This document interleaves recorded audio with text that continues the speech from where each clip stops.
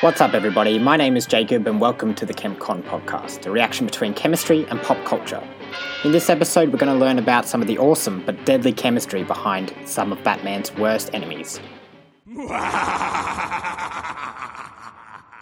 Batman has had to face down many villains in his time and overcome some daunting challenges. He has had to face immortal masterminds like Ra's al Ghul, superhuman assassins like Bane, and psychotic criminals like Two-Face. However, some of his most dangerous foes are those who have utilised poisons and toxins to try and bring about his end. Let's take a look at how these supervillains have taken advantage of deadly chemistry to combat Batman. First up in our venomous lineup, we have Copperhead. Copperhead is one of the less well-known villains in the DC universe, and a few people have taken up the Copperhead mantle throughout comic book history, but that doesn't mean that they should be underestimated. Copperhead's powers imitate a snake. He's able to fit and move through small spaces using contortionist skills, and he's derived a deadly toxin from Copperhead snakes. Copperhead's toxin is a neurotoxin, which means it acts on the brain and the nervous system by disrupting the electrical signals that allow the brain to communicate with the rest of the body. These signals keep us moving, breathing, and our heart beating, which means if these signals stop, it's bad news for us. To understand how neurotoxins actually disrupt these signals, we first have to understand how our brain transmits information throughout the body. Our brains transmit information through electrical and chemical signals between nerve cells and neurons within our body. First, an electrical signal travels to the end of a nerve cell. Once it reaches the end of the nerve cell, a chemical called acetylcholine is released into the space between the cells, which is called the synapse. The acetylcholine then travels across the synapse to the next nerve cell or neuron.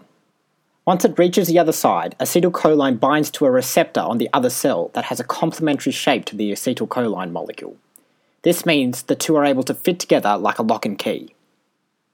Once the acetylcholine is bound to the receptor, an electrical signal is generated and travels along to the next nerve cell or neuron. The binding of the acetylcholine to the receptor is the on signal for the neuron and nerve cell. To turn the signal off, a protein called acetylcholinease breaks down the acetylcholine so more signals can travel through.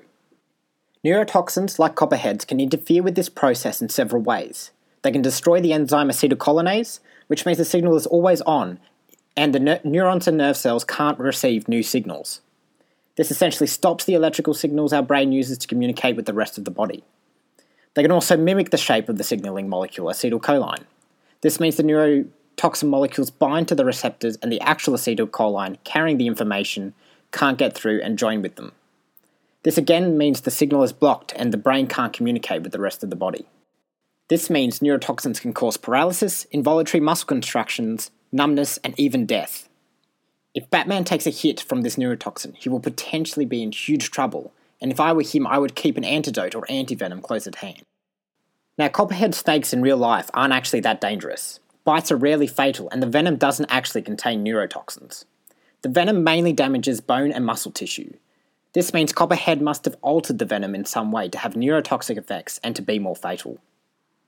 Next up, we have the mistress of plants herself, Poison Ivy. Poison Ivy is a prominent villain and enemy of Batman. She is an eco-terrorist who uses an array of custom plant-based toxins and poisons to accomplish her goals, including defeating the Dark Knight himself. She's able to use these plant-based toxins to control people, to attract them, and to even kill them. While most of Poison Ivy's toxins are custom-made inside her own body, there are some real-world plant poisons that are just as deadly. Water hemlock contains a toxin that, like neurotoxins, disrupts the nervous system by blocking the movement of electrical signals inside the body. Deadly nightshade is deceptive. It has bright berries that look like blueberries and taste sweet. However, these berries contain deadly poisonous compounds called tropane alkaloids. These compounds cause bizarre hallucinations as well as a whole range of other nasty symptoms. If consumed in large enough amounts, these berries can even cause death. Castor beans and rosary peas are also very scary. They both contain compounds that prevent your body from making the different proteins that keep you alive. Without these proteins, your organs fail and death follows soon afterwards. So as we can see, there are plenty of real-life plant toxins Poison Ivy could use to cause Batman a whole heap of pain and trouble. So what are you proposing? It's simple. Kill the Batman. Now finally, Batman's arch-nemesis, the Joker himself. The Joker is probably the creepiest villain in the DC universe, and he's able to use his signature Joker venom to bring fear and terror to Gotham City.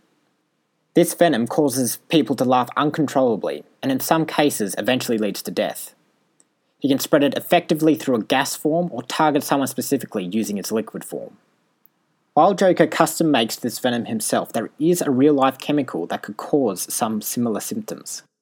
If the bacteria Clostridium tetani is able to enter your body through a wound or a break in the skin, it can produce a toxin which is able to interfere with muscle contractions. This infection is called tetanus or lockjaw. Tetanus causes muscle spasms, fever, increased heart rate, headaches, high blood pressure, and can even cause death in some cases. So theoretically, Joker could make a venom based off this toxin and modify it to target specific muscles in the mouth to make people laugh uncontrollably, and he could make it more toxic or use large concentrations to make it more fatal. So after taking a look at some of the possible things that Batman faces when he fights villains, we can definitely appreciate his resourcefulness and courage a lot more. I don't think any of us could even comprehend what it would be like to go up against such dangerous people wielding these deadly chemical weapons. Alright everyone, that's all for this episode. Thank you for tuning in to the ChemCob podcast. Please remember to like, share and subscribe. Also please comment or review if you found the content interesting or if you have any feedback. Thank you everyone, I'll see you next time.